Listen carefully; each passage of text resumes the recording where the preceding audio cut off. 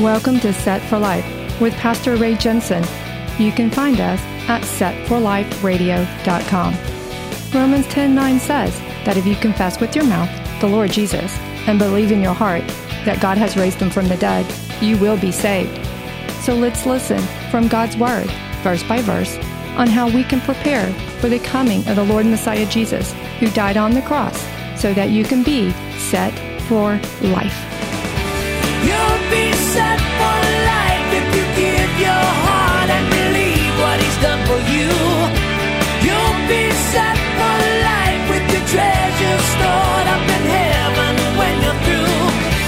You'll be set for life.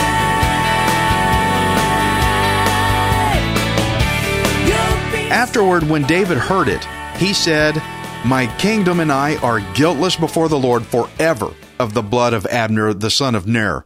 Let it rest on the head of Joab and on all his father's house, and let there never fail to be in the house of Joab one who has a discharge, or is a leper, who leans on a staff, or falls by the sword, or who lacks bread."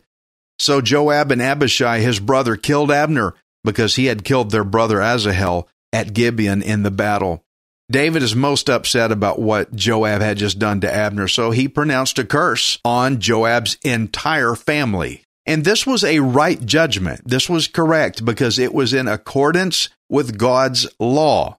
Abner did not lie in wait for Asahel. Abner was not Asahel's enemy. He was not deliberately seeking Asahel's harm. It was Asahel, Joab's brother, who was seeking Abner's harm. And so Abner had to defend himself, and Asahel died for it. Now Joab wanted revenge, killed him in a refuge city. And so David's curse is right. And by law, a righteous king has to condemn the lawless, or else he is not truly righteous.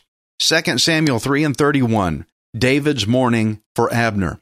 Then David said to Joab and to all the people who were with him, "Tear your clothes, gird yourselves with sackcloth, and mourn for Abner."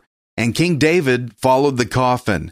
So they buried Abner in Hebron, and the king lifted up his voice and wept at the grave of Abner, and all the people wept.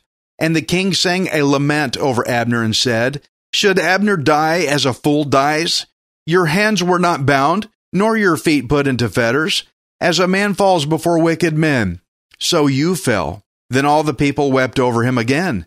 And when all the people came to persuade David to eat food while it was still day, David took an oath, saying, "God do so to me, and more also, if I taste bread or anything else till the sun goes down." Now all the people took note of it, and it pleased them, since whatever the king did, it pleased all the people.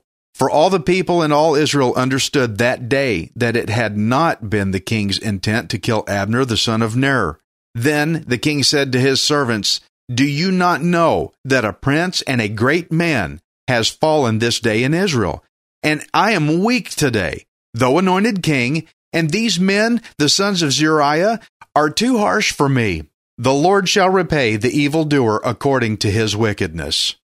Now I can just see it. I mean, if you've just imagined this moment here that's going on. Joab was there when David gave the order to mourn for Abner. Can you just see David looking at him going, "Mourn for Abner"? Whoa, Joab. And so he made Joab tear his clothes over it too. Tearing clothes was an act of an outward demonstration of the inner turmoil and grieving.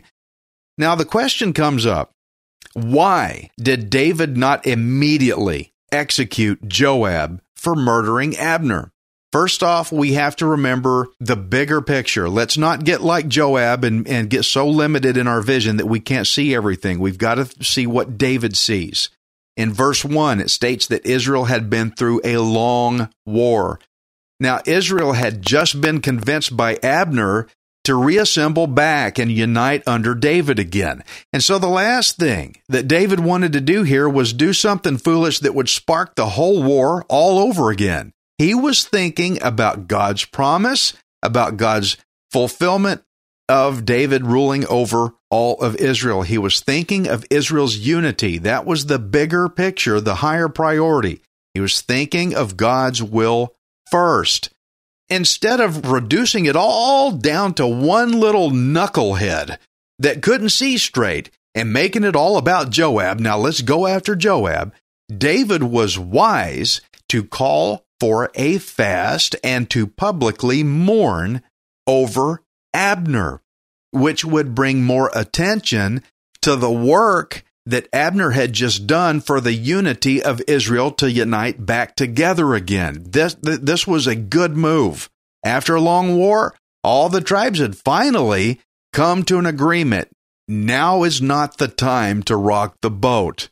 Israel's unity took a much higher priority on the grand scheme of things than what should be done about Joab. Joab could not see how God had worked through Abner to bring about a fulfilled promise, but David had godly wisdom to fast and lament over Abner to bring the nation together instead of risking further war over punishing just one guy. Wise move. Now, don't worry, Joab's not going to get away, because later in 1 Kings 2, when David is about to die, Joab pulls another little lawless stunt. Joab tried to put another guy in as king when Solomon was supposed to be king. He tried to bypass the line. David told his guys, do not let his gray hair go down to the grave in peace. And so Joab's punishment is coming, but all in due time when it's not going to be at the expense of dividing the entire nation again, okay? But also, I hope you noticed that over the last couple of chapters, David had been expressing compassion and forgiveness over some people who had just been his enemy. People who had just been against him. He is now expressing how he loved them and the good that they did instead of concentrating on all the bad stuff. That's what we do in our culture today. We look at people, we want to see them fall because there's one nitpicky little thing we don't like about them, so we blow all their faults out of whack, and we strip them down until they fall, and then we feel better about ourselves when we watch them trip. That's not David. David was different from other men. This is how David was set apart. What's the word for set apart? Holy. Everybody else would have killed Saul and Abner for what they had done, but David thought differently. He was being holy. I want us to remember why God chose David to be king. It says in 1 Samuel 13:14, it says, the Lord has sought for himself a man after his own heart, and the Lord has commanded him to be commander over his people. Israel has to unite again. David knows this promise, okay? But when it says after God's own heart, that means that David's character was like God's character. David has similarities in the way he thought, and the wisdom that he used, how he conducted himself was similar to the way that God does. When you think of Saul, a man that everybody considered so terrible, we want him dead. And David just lamented for Abner also, who had just within this chapter turned from being an enemy. So what we're seeing here is David is thinking like God. What am I getting at? God sees people who were once his enemy, but when they turn and come back, then he loves them and he forgives them. That's why David is doing this. Why would David lament and do such a thing with such bad people? Why would David lament and cry for evil, wicked people? Because David is giving us a biblical picture so that we can understand how God would do the very same thing for us, who once were God's enemy, but we turned and God forgave and loved us.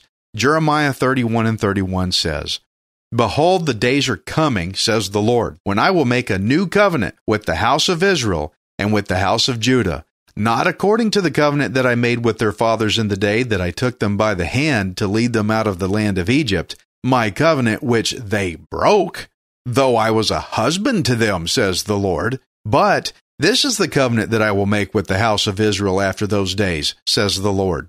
I will put my law in their minds and write it on their hearts, and I will be their God, and they shall be my people. Isn't that wonderful? How people who were once an enemy, that says they broke the covenant. I was a husband to them, says the Lord, a spiritual husband. They broke it. It's like, we cheated on you, but whatever, we don't care. And he's like, well, I'll just make a new covenant and you're going to be mine again. You ever have somebody look at you and say, you know what, you're mine. You're one of mine. And you felt like you belonged because that meant they had affection for you. The Lord has affection for his people. David was thinking like the Lord. Abner and Saul were once enemies, but they did turn. They broke covenant, they broke promises, they broke a lot of things and caused a lot of damage against David as an enemy. But because they turned, David lamented for them and expressed his grief, his affection for them. That's how the Lord thinks of you and I. It's amazing for the Lord to look at the Jews who in their lawlessness broke their covenant with him, but still loved them enough to want to make a new covenant with them anyway, calling them my people. That's exciting to me, even as a Gentile. I'm not Jewish, but I'm grafted into the Jewish blessings, and I messed up, and I was the Lord's enemy, but the Lord loves me enough to say, hey, I'll make a new covenant. I'm going to tie you into it because I want you to be mine. And so if David's heart was like the Lord's in this chapter, then what is this chapter trying to tell us today about God's character? If David is a mirror, kind of what the Lord is like, then what's the Bible trying to tell us? It says that even though you have made many willful and damaging mistakes, even though you have done selfish and terrible things in your life, even though you had been one massive enemy to God, you were once God's rival enemy, and God's law wanted you dead. Even still, if you will repent, which means turn around, repent of your sins and turn the other way, then God will forgive a low-down sinner like me. If you want to know what God is like, then just look at what David was like, and then you can understand how God sees us. Even though we sinned against his authority, even though we have spoken with a disrespectful tone against the Lord God, whenever bad things happen, we shake our fist at God and we charge in there and we go, what have you done to me? Why did you do that? Just like Joab did when he come and disrespected David. You don't talk like that to a king. Friend, let me tell you, you don't talk like that to a king. He has authority over you. You do not have authority over him. We've done all that. We have used disrespectful tones. Even though Lord Jesus is the king, we have questioned his wisdom. And why? Because we weren't able to see the bigger picture. All the work that he was doing for our benefit. Joab questioned David, why'd you do this? How dare you? Disrespectful tone, questioning the king. But Joab couldn't see everything that the king was doing. You know, when you question God, understand, you can't see what he sees. David was seeing the unification of all Israel together. That was going to bring peace. That was going to settle wars. That was going to cause a lot of good things to happen. But Joab couldn't see that. And that's why he charged in there. When you go and you rival against the Lord and you shout at him and you get angry at him and you question God, it's simply because you can't see everything he sees. You need to wait upon the Lord, okay? Even after we have done all that damage, Romans 5:8 still says, but God demonstrates his own love toward us in that while we were still sinners, Christ died for us. Jesus didn't say, you know what?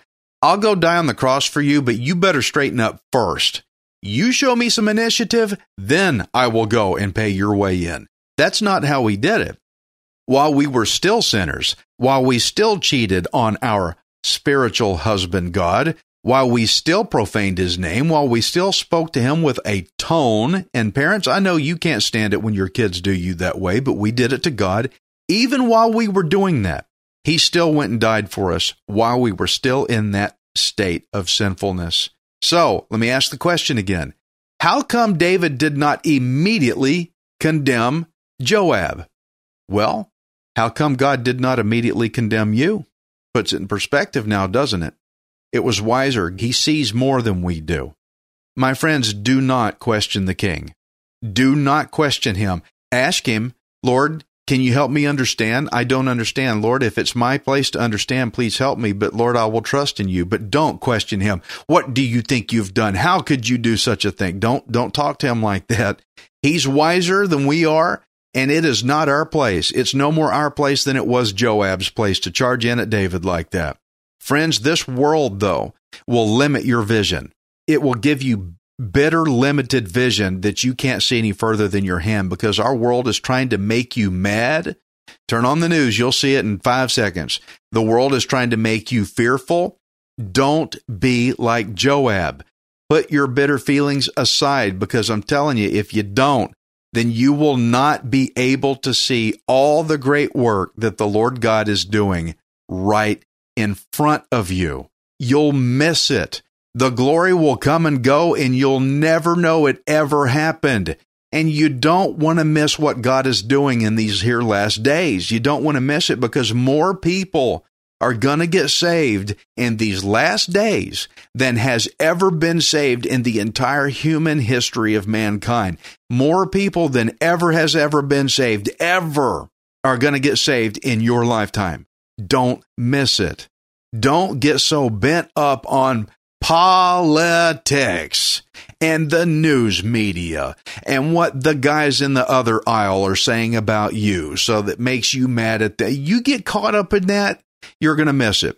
Don't miss the big picture over a few knuckleheads. David wouldn't do it over Joab. You don't do it over whatever's happening in your country and in the world. Don't miss the big picture. Don't miss what God is trying to do. Don't let the world close your eyes to God's work. Put your anxieties aside. Let the Lord replace it with His peace, because if you don't, you're not going to see what He's doing all around you. Let the Lord deal with the mess that's going on outside. Did God ever lose control? Did God ever say, let me make a phone call to humanity. Hello, humanity. Sorry, I lost the grip. I dropped the ball. It's up to y'all now. I messed up. Bye. God never did that. God never called you to be like Christians. He called you to be like Christ. He called you to be like Jesus. I'm telling you, there's a lot of people out there who call themselves Christians who are anything but. They are not. They look like a Christian, but they're not.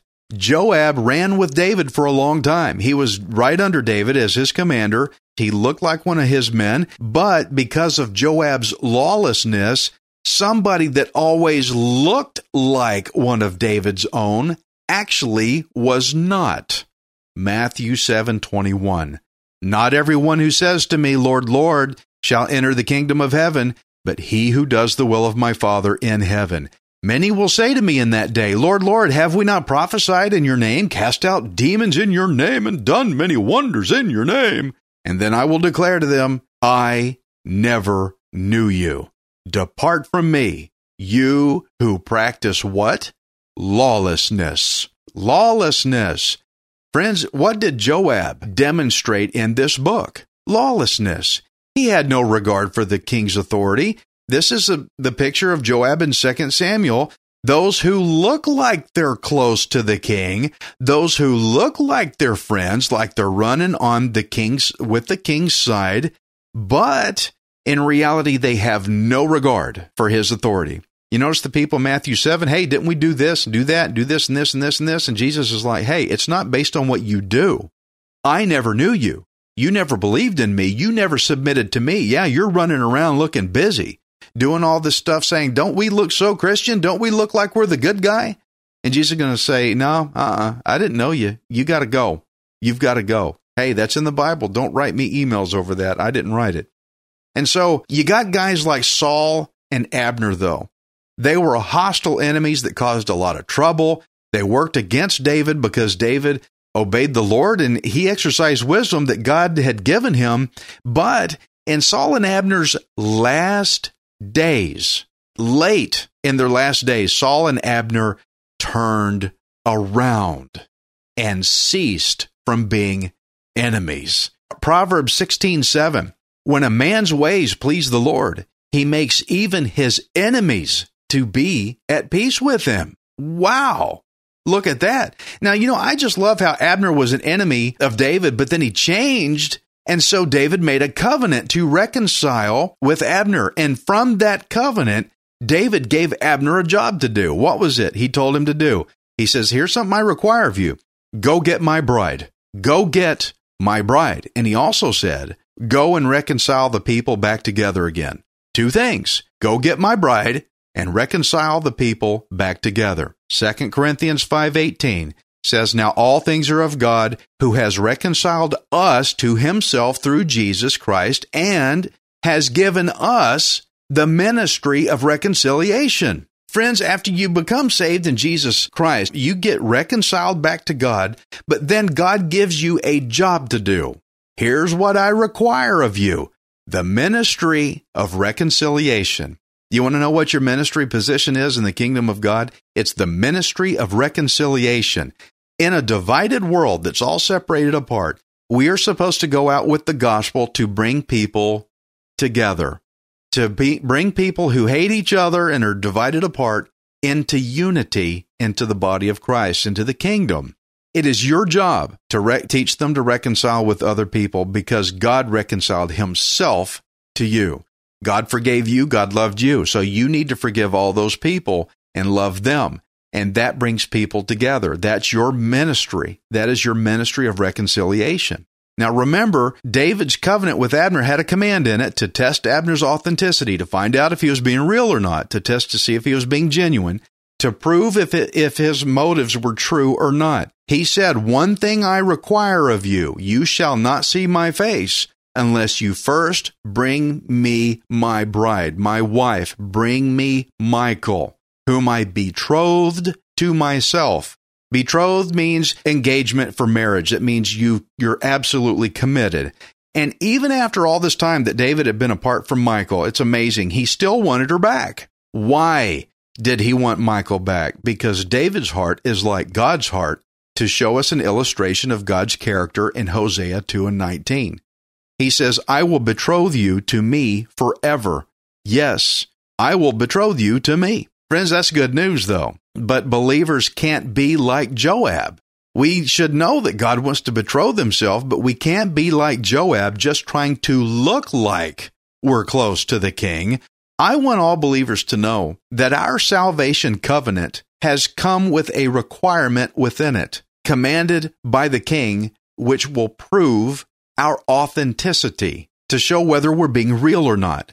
And that requirement is this: you shall not see my face until you first go get my bride. Go get my bride, whom I betrothed to myself. Jesus said in Mark 16:15, he said to them, "Go into all the world and preach the gospel to every creature." Friends, the assembly of believers is known as the bride of Christ. Go get my bride.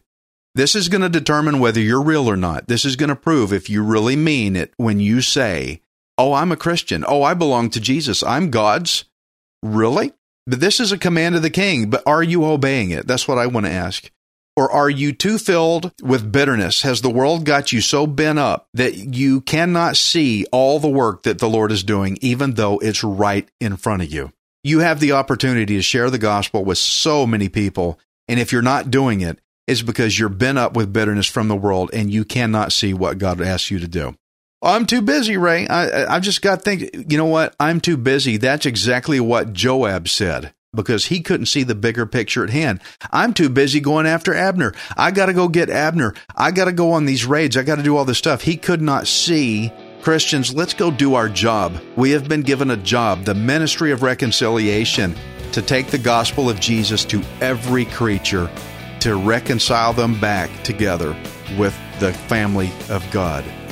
Go get my bride.